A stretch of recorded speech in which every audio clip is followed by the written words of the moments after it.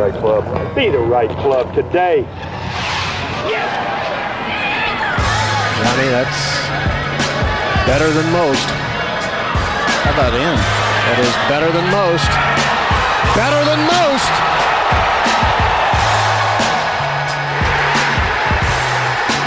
Expect anything different? All right, guys, welcome back to the podcast. Got an exciting announcement to make here in line with our guest, which you will hear shortly, which is Mike Keiser, the developer of golf courses all over the world in very remote locations and one of the most influential people in the game of golf. I'm looking forward to you guys hearing that conversation. Had a great one with him and didn't get to cover all the topics I wanted to and had to rush through some of the sites that he's worked on just because I was so intrigued with the Bandon story and the cool links and all the other stuff he's doing. But we do have a partnership announcement with Charles Schwab. That's who set us up with Mike Keiser. They have a series going on called the Challenger Series. And I want you guys to go to schwabgolf.com and check out these videos. I'm telling you, these were the videos that convinced us that we wanted to work with these guys, and they're doing some really cool things with the game of golf. Starting with, in a couple weeks, the Charles Schwab Challenge at Colonial. We are going to be out there on site. We got a bunch of content coming out that week, and a podcast coming on a person that is highly tied to the area, as well as some videos. We sent Neil and Randy out to play the horrible horseshoe as many times as possible to see how many over par they are. So really excited to announce our partnership with Charles Schwab. Looking forward to doing some cool things with them this year, as well as being involved in the Charles Schwab Cup, some on the PGA Tour Champions. So with that in mind, I want you guys go to schwabgolf.com, and I want you to check out these videos. We're going to tweet a little teaser to the Mike Keiser video that's going to go out with this podcast. They've also got some with David McClay-Kidd. There's one with Casey Martin, Greg Norman, and we're hoping to kind of do a podcast series with a lot of these guys throughout the course of the year. So don't delay on getting to that, and I won't delay any further. Let's get to our conversation with Mike Keiser. Ladies and gentlemen, welcome back to the No Laying Up podcast. Joining us, I believe, from Chicago, a developer of golf courses in a lot of different locations. You've heard of a lot of them, most famously Bandon Dunes. Mr. Mike Keiser, thank you so much for joining us. You're very welcome. I am in Chicago where it's a beautiful day, and I look forward to a great golf game tomorrow at Shore Acres, which is one of the premier courses in Chicago. Oh, my goodness. That is maybe my favorite golf course in the world. I was actually flipping through, doing a bit of research today, and I was reading some things you said, and you said that I forget if it's the fifth or the sixth, the Biarritz hole there at Shore Acres was your favorite Biarritz that you ever saw. Is that right? That is true, in particular because it's like most Biarritz sites, it's totally flat. And it's just a wonderful green with this trough running through the front of it, and it's fun at Shore Acres because we can't, the membership can't decide whether to ever pin the front half or not. It's an ongoing debate. Hey, it's probably the favorite one that I've ever seen. It felt like the widest one, and gives you plenty of space to actually find it. So. Well, first off, I start with questions, but I got to tell you a story first. So back about 6 years ago, I used to work for a Big Four accounting firm, and I needed to pass my CPA exam in order to get a promotion. And I failed many, many, many times in doing so. And my dad dangled a trip out to Bandon Dunes. Said, if you finally pass this thing, we will go to Bandon Dunes. That was the magic formula that I finally passed and ended up moving to Amsterdam and kind of changed my life after that. So for that, I have to credit you. And I'm sure you've told the story a million times about Bandon. But at first, I kind of want to dive into where you learned the game and your golf biography before the development of Bandon. So I learned the game as a caddy and a player at the age of 8, 9, 10, 11, 12 at the East Aurora Country Club, a really mediocre 9-hole, very hilly golf course, which I thought was the best thing I had ever seen at the age of 8, 9, 10, 11, and 12. A typical day consisted of caddying, if we were lucky, for 9 holes, playing 9 or 18 holes, and having a big, juicy club burger. I did that for 5 years, and that hooked me on golf. That was my main beginning, those 5 years. Wow, was that good. I wish every boy and girl could do the same thing. Well, and I'm not sure if this question has or the answer to this question has changed since Bandon Open, but I kind of want to go back to the time, again, still before Bandon or even before the Dunes Club, which I believe you built in around 85. Does that sound right? Yeah, that's about right. I want to know, like, what were the golf courses or golf experiences you had up to that point that had the biggest impact on you? So my guide, first of all, Chris, was the Golf Digest Top 100. I couldn't believe that book existed. Someone gave it to me, or I found it. I don't know how I ran across it, but that became the Bible to me because I'd only played in Buffalo at courses like East Aurora Country Club and had no idea that there was 100 best golf courses in the world. So that was my guide. That led me to what so many of your listeners deal with. How do you get on one of the top 10 or top 20 golf courses? First one I was able to get on due to friends was Marion, which I thought was just unbelievable. So it was sort of an epiphany. I've been playing these mediocre golf courses, and most golf courses are mediocre. And here I was at Marion, this cathedral of golf. And that was my number one until I got on Pine Valley, and then I understood why Pine Valley was better than Marion. Those two together, even though I was from Chicago at the time, in Philadelphia, are the ones who turned me on to golf course architecture. And then it's just a matter of how many can you get on and play and see and do your own ranking. So I was sort of a born ranker, which I think most of your listeners are probably the same thing. How do we get on these top 20 golf courses?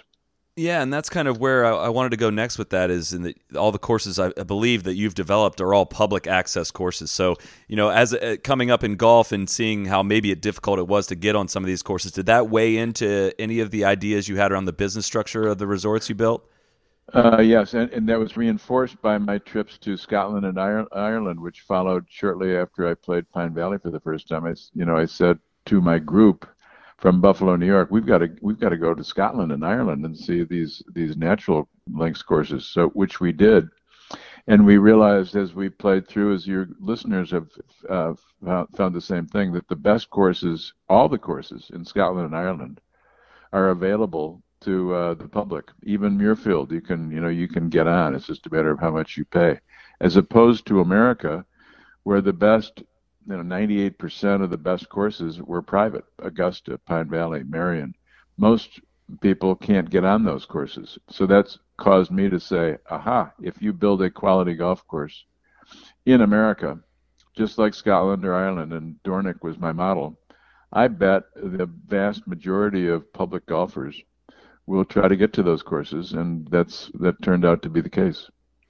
Yeah, that's what I get. Some people will say to us, if we go cover a course internationally that's expensive, oh, that's too expensive. I want to say, guys, if this course existed in the U.S., you couldn't play it. I mean, that's kind of the way it works with, even some expensive ones like Trump Turnberry and Adair Manor and whatnot. They're incredibly expensive, but those kind of places are not accessible in the States, and it makes such a difference in the golf experience to actually be able to walk on the grounds, feel comfortable there, and that's exactly kind of the feeling you get when you step on the grounds at Bandon.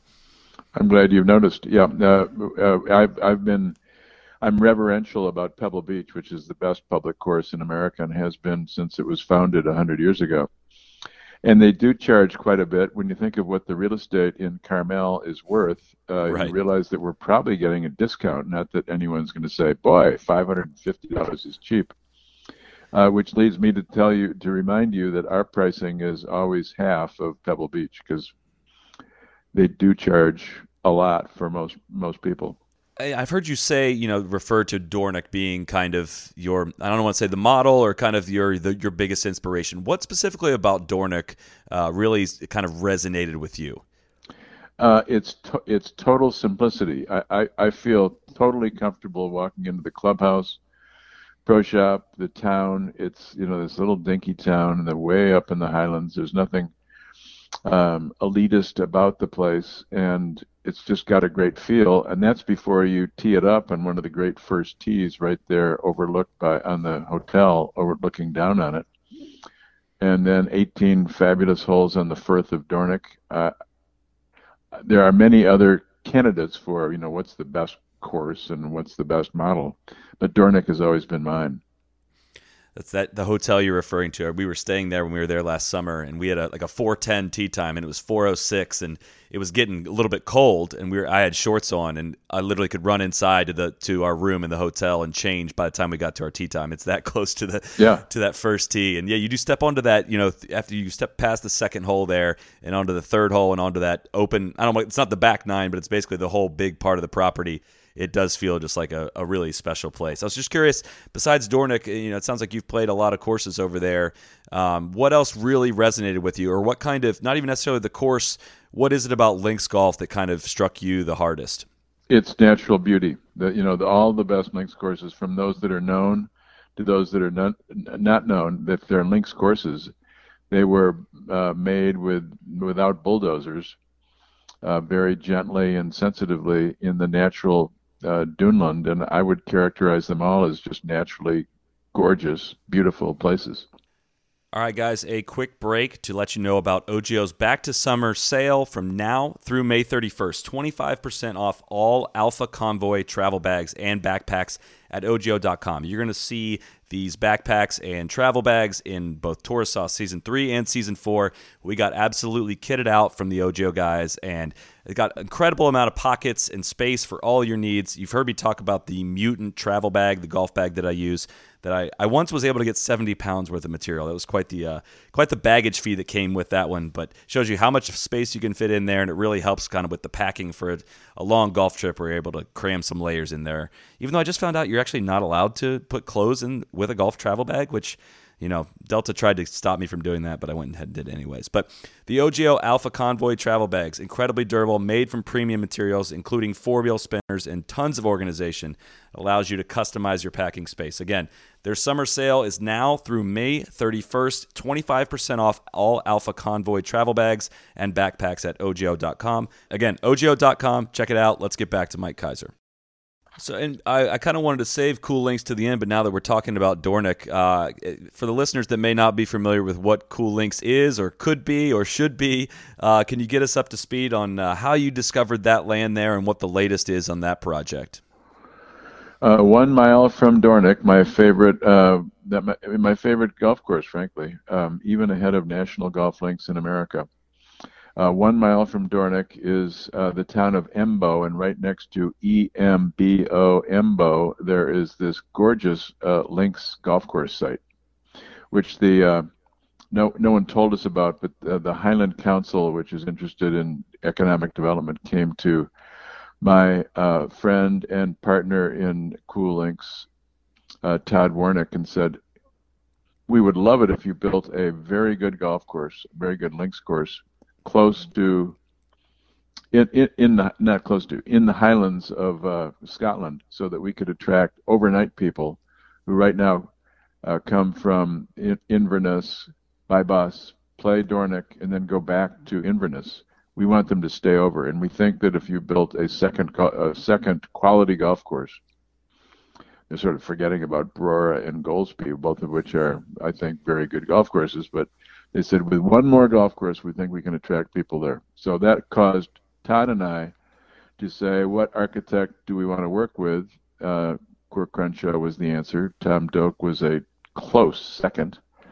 And Bill went tramping around there in search of the best site in the Highlands, and he came up with, that was close to anything, and he came up with this site 1 mile from Dornick, just contiguous to the town of Embo, also on the Firth of Dornick, and we've been just enamored of what Bill and Ben have come up with in terms of a routing, and have waited for 3.5 years for it to grind through the bureaucracy of the very same government that encouraged us to find a site. So we are probably 3, 4, 5 months away from starting it. We are enthusiastic about it because it's just this magical routing right on the dunes of Embo, EMBO. We went out there when we were there last summer, and I honestly thought that there had already been work done to the land, because you can just see where natural fairways would sit, and then it's so incredibly perfect for a golf course. Yeah, I'm glad you were there, Chris, because that's right. Most of their holes are just sitting there waiting to become not even shaped, just seeded with fescue. What are some of the difficulties you run into with trying to develop a links golf course in that part of the world or in that kind of territory? It's true in California. It's true in Oregon. It's certainly true in the European Union, which is Scotland is a member of the EU. They have these extremely restrictive covenants and statutes about what you can and can't do in these sensitive dunes of, in this case, European Union. And you face first governmental groups, which are bureaucracies that put you through a 2 to 3 year schedule of check all the boxes, and then the people who hate development of any kind, usually based in big cities, and we've got 4 of them fronting us from London, who are saying we don't want any development whatsoever. We don't care if it's a golf course or a bowling alley. We want no golf. And even though golf impacts 70 acres at the most, they fight like crazy for anything in the dunes there, or California or Oregon. I use those 3, and it takes a while just to convince everyone that there are only a small number of people who are against golf and tourism in the Highlands of Scotland. Has there any development of any other golf courses in Scotland in dunescapes? Has that worked against you in any way?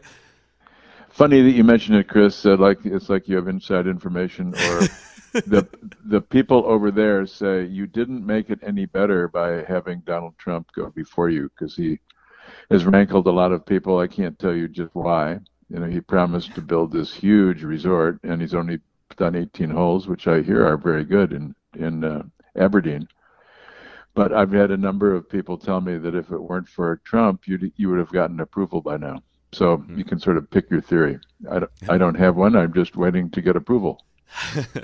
Well, I'm glad to hear that it seems to be trending towards approval, because it is. I understand exactly what you mean, and that it would kind of transform Dornoch into a destination place instead of a pop in, pop out place. But not too often, I'm sure, when you get interviewed, do people lead with cool links instead of going straight for Bandon. But I had so many questions on Bandon, I wanted to make sure we talked about something else as well. But this is probably the part where you've told a million times, but what was the first time you heard about the land on which Bandon Dunes would eventually be built? And were you dead set, like on Oregon? Were you setting out specifically to build a golf course? What was kind of the order of operations there?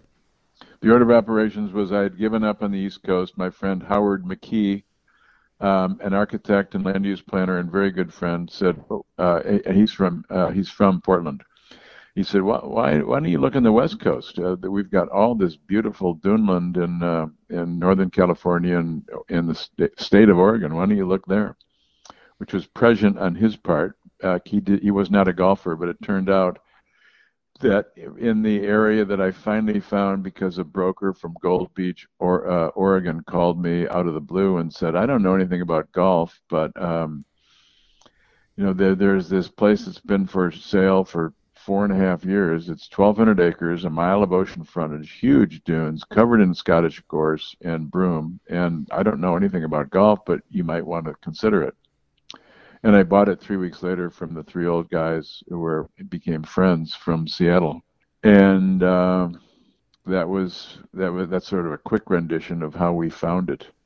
Was it available at a very fair price? And and what was kind of the process of getting all the gorse cleared out of there? It was a very fair price, because they kept lowering the price, waiting for someone to come along to buy 1,200 acres in the middle of nowhere. And I did, and I offered them half of what they were asking, and they, in 30 minutes, said, "We've caucused, and we're gonna say yes. You go right ahead." Removing gorse was the thing that got us approval. That Oregon is not an easy place to develop anything anywhere, especially on the coast. And various groups were against golf. And what finally won them over, and my friend Howard McKee was the one who convinced them, that if they didn't let me build a golf course, the 1,200-acre site, would continue to be overgrown in Scottish gorse, which was an invasive plant, and takes over everything. And the anti-groups said, that's true. We'd rather get rid of gorse than stop a golf course, so go ahead and build a golf course.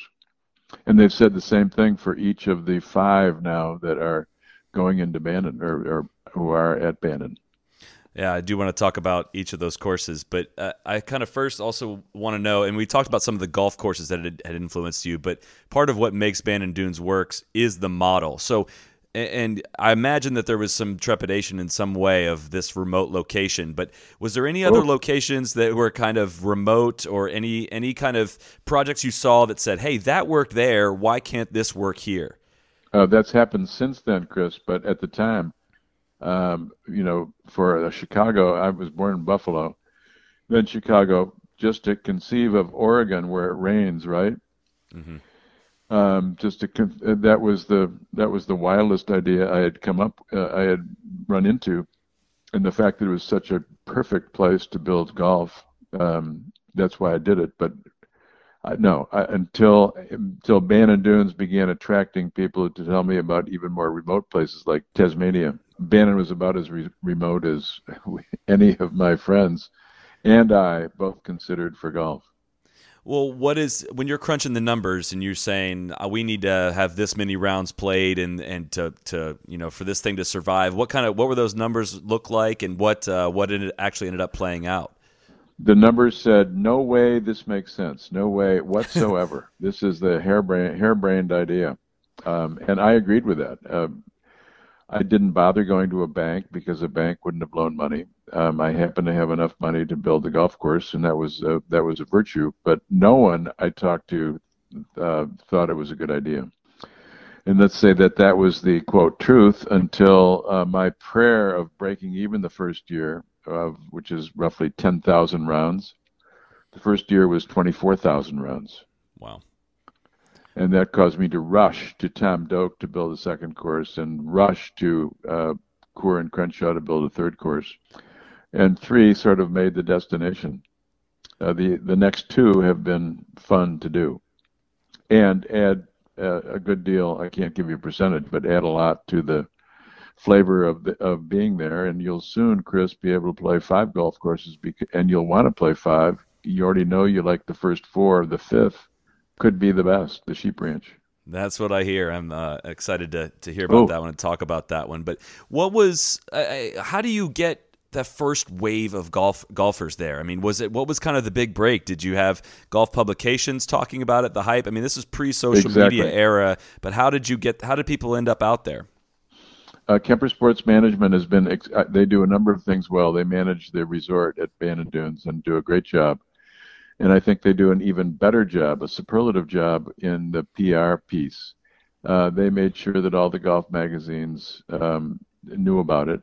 I remember Golf Week did a cover story early on, written by Jim Achenbach from Portland, basically saying, Links Golf has come to America. And that, as you know, your audience are readers of, for the time being, the golf magazines, Golf Digest, Golf Magazine, and Golf Week, and that's what made it happen. You guys, and I was one of them, read about it and said, gee, I'm going to have to get there. And the first year, 24,000 came.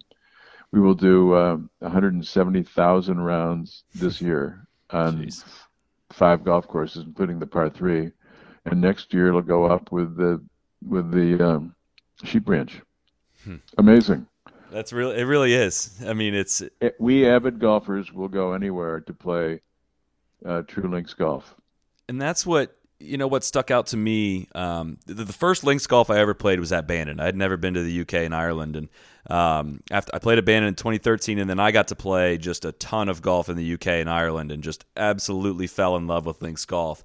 And I came back home and I thought, I'd like to go back to Bandon, but gosh, that's not the real thing. Like, the real stuff is in Ireland and Scotland. And then I went back to Bandon last year and thought, this is even better than I remember it. Like, it's not only is it the real thing, I mean, it is the most authentic links experience you could possibly have anywhere. And I think that's so hard to do and execute properly on a new golf course that isn't one of the classically designed links golf courses.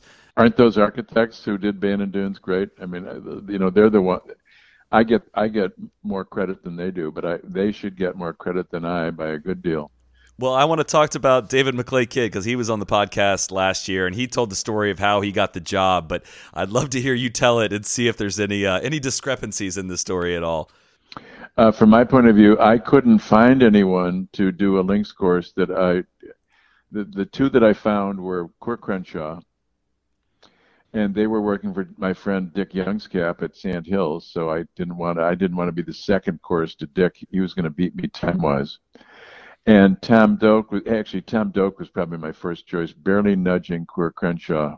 But Tom at the time was terrible Tom Doak, who the industry couldn't stand. He was this idiot savant type. And even though I liked him and I knew that he of all the people I knew about could do links golf, he was so unpopular in the industry that I felt that I couldn't lead with him for fear of it being, oh, this is Tom Doak's, that it would be attacked. So that left me with nobody. You don't hire a brand name architect. Like my friend Tom Fazio is a brilliant architect in my opinion, but he would have done a Tom Fazio course, not a links course. He would protest and say that he could do a links course, but I didn't quite believe that. And therefore, I didn't know who to turn to. And just about that time, Glen Eagles Golf Development had popped up in Scotland to build golf courses, to build links courses and golf courses around the world. And I was the first prospect that they came to see, and they dangled David Kidd, age 26, to me as someone who grew up with links golf and with his dad, who was the master superintendent for Glen Eagles. The two of them together, I was told by their sales guy, my friend Ian Ferrier, the two together will give you a links course. So because I had no one else, I hired David and Jimmy, and knew that if they were bad, I would fire them, and they were good, really good, really, really, really good. Yeah. What was it that they said in the kind of interview process, or anything there that really stuck out to you and saying, this is the vision that I have for this place? They grew up. David grew up at Machrihanish, where Jimmy, his dad, had a house. So their statement was basically, "We know dunes. We're Scottish. We live and breathe dunes. And if you want any better example, come visit us in Machrihanish," which I did, and see that you grew up in the East Aurora Country Club. David grew up at Machrihanish, and I did, and frankly, my visit to Machrihanish convinced me that they could do something that felt like Machrihanish. Is there any truth to the statement or the point that David said that at one point the vision was potentially for the clubhouse to be where the 16th hole is currently, and that he had suggested moving the clubhouse inland to use that real estate for the best golf holes? Is there any truth to that statement? That is totally true. I had an expert, I will not name him, but he was an expert in golf, and he said, this is where the clubhouse should go. And it was right where the 16th green had ended up being. And David, with support from Howard McKee, who felt equally strongly, said, that is a ridiculous waste of good golf space. You want to build a links course that actually does well. That's where your golf course should be, and you'll move the clubhouse back as far as it takes to be out of the way of the golf course. To which Howard added, and this trumped even what David said, Howard said, where are the beer trucks going to go? Where's the parking lot going to go? And that stopped my expert guy right there. He did not have an answer that was even cogent. So in about 15 minutes, David and Howard McKee moved the clubhouse back to where it is. How involved are you in the actual design process of golf holes? Because David wrote an article recently, I believe it was in the Golfer's Journal, about designing the 16th hole at Bandon and his thought process, which also included consideration on whether or not you would approve the hole. So how involved are you, I guess, in the whole process? I trust the architects I use, but we all make mistakes and we all can be improved. So they know that I approve the routing. The single biggest thing to a golf course is the routing, where the holes go, and the second biggest thing is what the greens look like, what are their shapes. So they all know that I don't have to bless every single bunker that they put in, and I don't need to bless the 6 to 8 tees we put in any golf course, but I do need to approve the routing and approve the greens, and they've been great about that.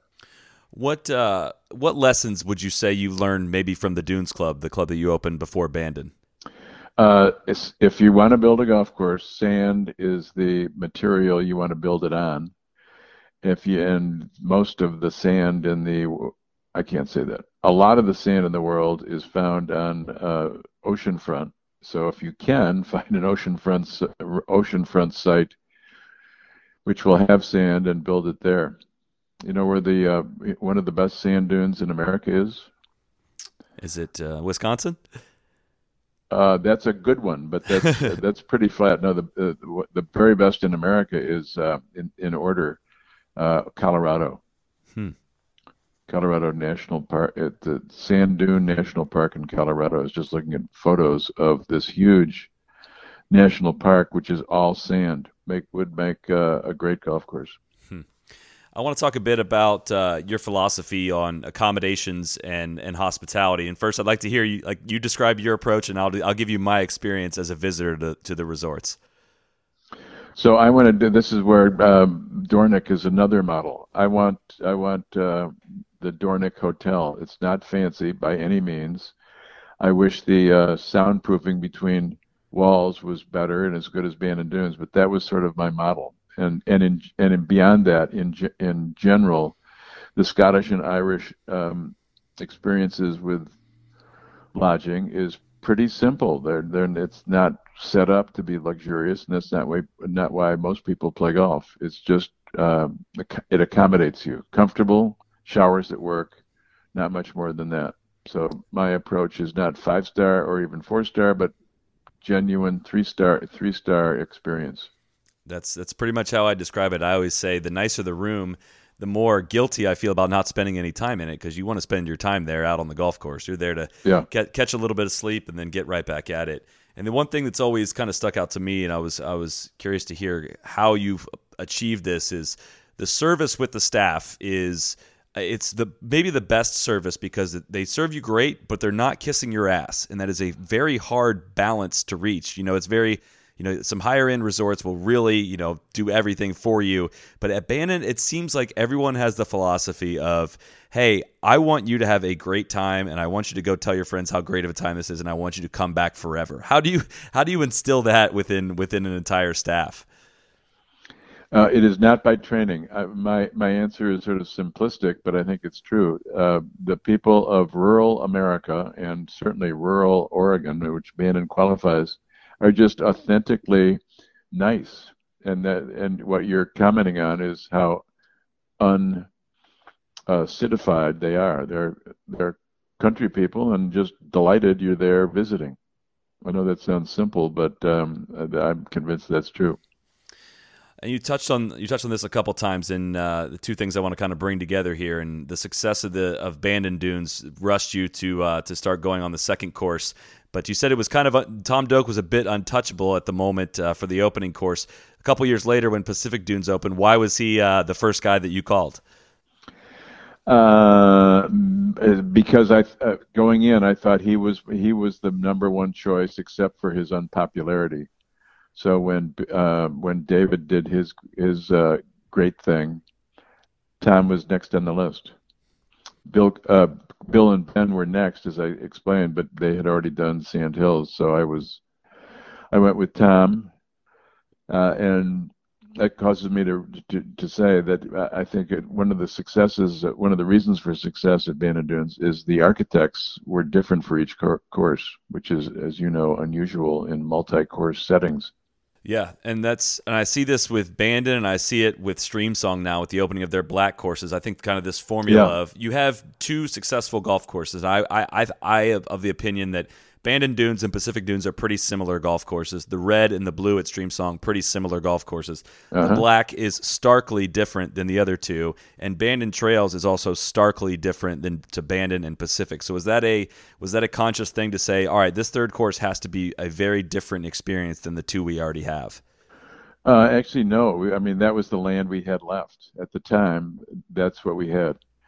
And you probably know that Bill and Ben heard from all their friends and advisors, don't take the third course job. You're getting a less good site.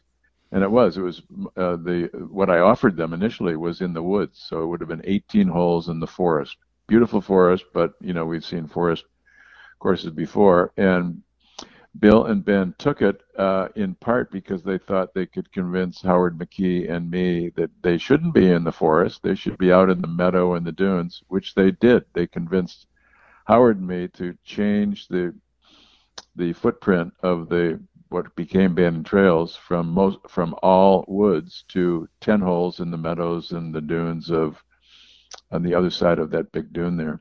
Well, I remember thinking, hearing about trails, and I just, it doesn't obviously photograph the way Bandon Dunes does and Pacific Dunes does, and it just, I wasn't thrilled to go play it or super excited. And I went out and played it, and being amongst those pines and that quiet feeling that's back there, once we emerged back out of them and back towards the ocean, I thought, wow, once, I didn't think about the ocean the entire time, and two, I'm kind of upset to be leaving this serene setting back in these trees. It's a special, different kind of brilliance that comes with it. Yeah, the truth is, you probably know this, Chris, that if you polled 100 people at Bandon Dunes, what's your favorite course? It's roughly equal. Each course has an equal following. Pacific Dunes, Bandon Dunes are both probably 28%. And Trails and Old McDonald are 22%, but it's no different than that. And that's what the owner of a resort or a multi-course place prays for, that they're all about equal. And I think the Sheep Ranch, the fifth course, is going to be the favorite of 20% of the people. Well, I was going to save this question for last about how everyone loves to debate their favorite courses at Bandon, but I'll ask you this in a different way, in that you get your last round of your golf that you're ever going to play is tomorrow, and it's going to be at one of the courses at Bandon. Which one do you choose to play your last round of golf? It's a tough one, because that really would I would try not to answer the question, but I know you're going to insist that I answer it to be politically incorrect with the three that I don't pick, but it would be Old McDonald. Why is that? To me, it's an old course at St. Andrews Experience. It's the closest thing to the old course that I've seen other than the old course. And what was the mindset, I guess, the philosophy behind, obviously the course is named after, as a tribute to C.B. McDonald. Was this kind of a dream that you had of like, all right, these other courses are wide, now we're going to give you extra, extra wide? No, it actually wasn't that. That was Tom Doak. I called Tom as the encyclopedic memory guy and said, Tom, the best or second best golf course in the world in 1920 was the Lido course in Long Island, which disappeared. What do you think if we brought back the Lido course on my site in Bandon? And he thought a lot about it and wanted to say, what a great idea, but Tom is very good this way. And he said, I understand why you want to do it, but I don't think the site fits Lido, which he knew very well, the routing of Lido. What you could do, Mike, is to do an homage to C.B. McDonald, who you like the best of any architect who's ever practiced, and just sort of do McDonald-like holes that fit that site. And I thought that was a brilliant comeback on his part, and hired him and Jim Urbina to do Old McDonald as if it were Old McDonald as if it were C.B. McDonald designing it. And I think they did a pretty good job. They are the reason it's so wide. They are the reason that the greens are so big, because if you use National Golf Links as the model, both of them, not both of them, National has wide fairways and big greens. That's the course that I think is probably the most important for people to know something about before they go play and kind of really understand.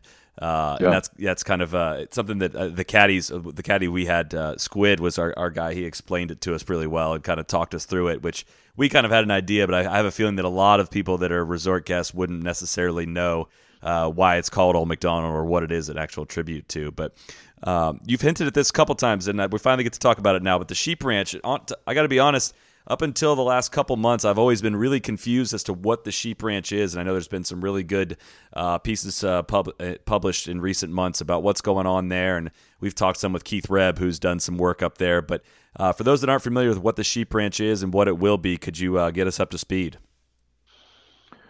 It's been available to public play for almost 15 years now. And most people don't go there because they don't know about it, and it's not connected to the resort. It's the only piece of land that I own 50-50 with anybody.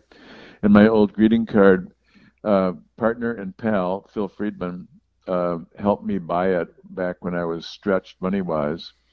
And he sort of adopted it as his site, and he hired Tom Doak and Jim Urbina to build 13 green sites on what used to be a gorse field. He removed the gorse, and rather than let the gorse grow back, he said, well, why don't we have as much golf as Tom and Jim can fit on there.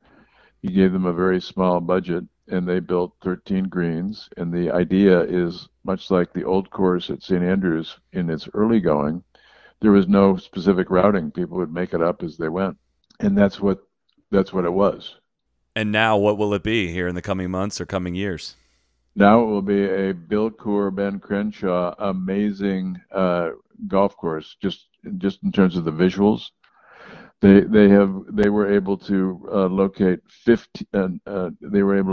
9 greens right on the ocean bluff. So if you think of Bandon Dunes number 16. They have 9 greens that look pretty much just like 16 at Bandon Dunes. The inland holes are only a long par 4 away from the ocean. So it's basically every hole is on the ocean. It's, having been there twice in the last month, it's quite astonishing. And when it grows in green, it will be something like you've never seen before, Chris.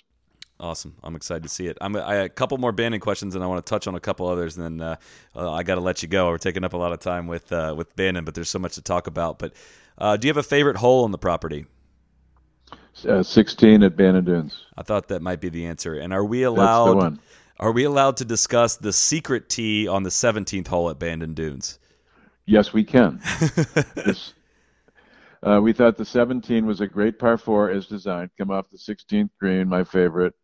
Tee it up, play 17 as a par 4. But if there's no one in back of you, we also found a great par 3 tee site, which is about 180 yards from the green. It's right on Cut Creek, that creek that runs right beside it. And if you've got no one in back of you, and anyone is welcome to find that tee, the caddies know where it is, and play basically 2 holes in one. Yeah, our caddy took us up there to play that one when we were back there, so it was pretty cool. I'm obligated to say we're gonna skip past Bandon Preserve and the Punch Bowl. That's the amount of things that Bandon Dunes has to offer. But I want to make sure I ask about Barnbougle Dunes and how you got involved in that project. You know, going from building a golf course on the west coast of Oregon to building it in even more remote location in Bridport, Tasmania. How did you get involved in that process, and what was that project like? I was standing on the 2B 10th tee of Pacific Dunes with Tom Doak, and I said, Tom, that's a par 3 that you look down on the green. It's a great view of the Pacific Ocean and golf in front of you. And I said, Tom, there can't be a better site for golf in the world than this that hasn't been done, and here we are doing it. So I was sort of boastful, and Tom said, well, Mike, there is actually a site that I think is as good, and it's down in Bridport, Tasmania, where I'm talking with someone who knows nothing about golf and trying to convince him to build a golf course. You should see it. And it just turned out that I was looking for something to do in Christmas vacation when my son Michael was at Santa Clara University. So instead of his coming home and drinking beer every night for 30 days, I took him to what became to be Barnbougle Dunes in Tasmania to look at, fall in love with this great golf course site that Tom Doak was going to design, and took on the job with Tom to convince Richard Sattler, who's now my good friend, to build a golf course. He knew nothing about golf. He knew hotels, sheep, cattle, and potatoes, but knew nothing about golf. And Tom and I together convinced him that he wanted to put his entire net worth into what became Barnbougle Dunes. And the thing that convinced Richard, who's a savvy business guy, is visiting Bandon Dunes, and he basically concluded, if this works here, my site in Bridport is at least as good, I'll do it. We sort of dared him to do it, and he did, and the result is Barnbougle Dunes and its companion golf course, Lost Farm, by Bill Coore. And that's what amazed me about Barnbougle and Lost Farm is, one, how little Richard did know about golf, and how at the same time, I believe it was Bill Core that had laid out 20 holes at Lost Farm, and he said pick the best 18, and he went and researched and said, hey, St. Andrews used to have 22 holes. Build all 20. Let's make a 20-hole golf course. And how outside the box he was willing to go because he wasn't anywhere close to the box with his golf knowledge. That's right, but Richard is a great entrepreneur and a quick study, and I had forgotten that, but that was a great work on Richard's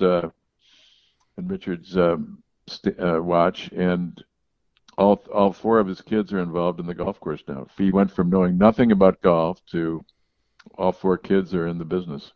That was one of the more memorable golf experiences I think we've ever had, was taking a little tiny plane and landing on a little dirt runway next to Barnbougle and going out and being on the first tee 30 minutes later was quite a thrill. Yeah, I've done that too. Getting through a couple more here, and I got to let you go, but Cabot as well. That's a project you've been involved in, and how did you get involved in that one? And again, another remote location up in Canada.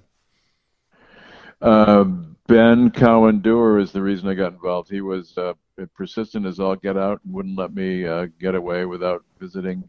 So he was the reason. He found it, and it's a long story, but he was sold.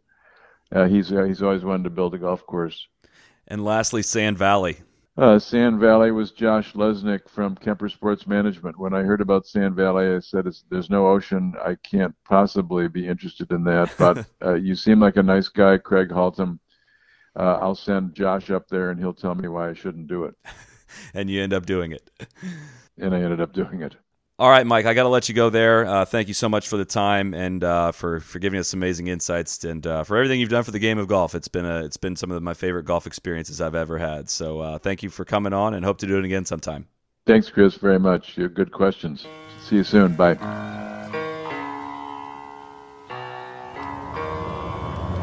Be the right club. Be the right club today. Johnny, that's better than most. How about in? That is better than most. Better than most.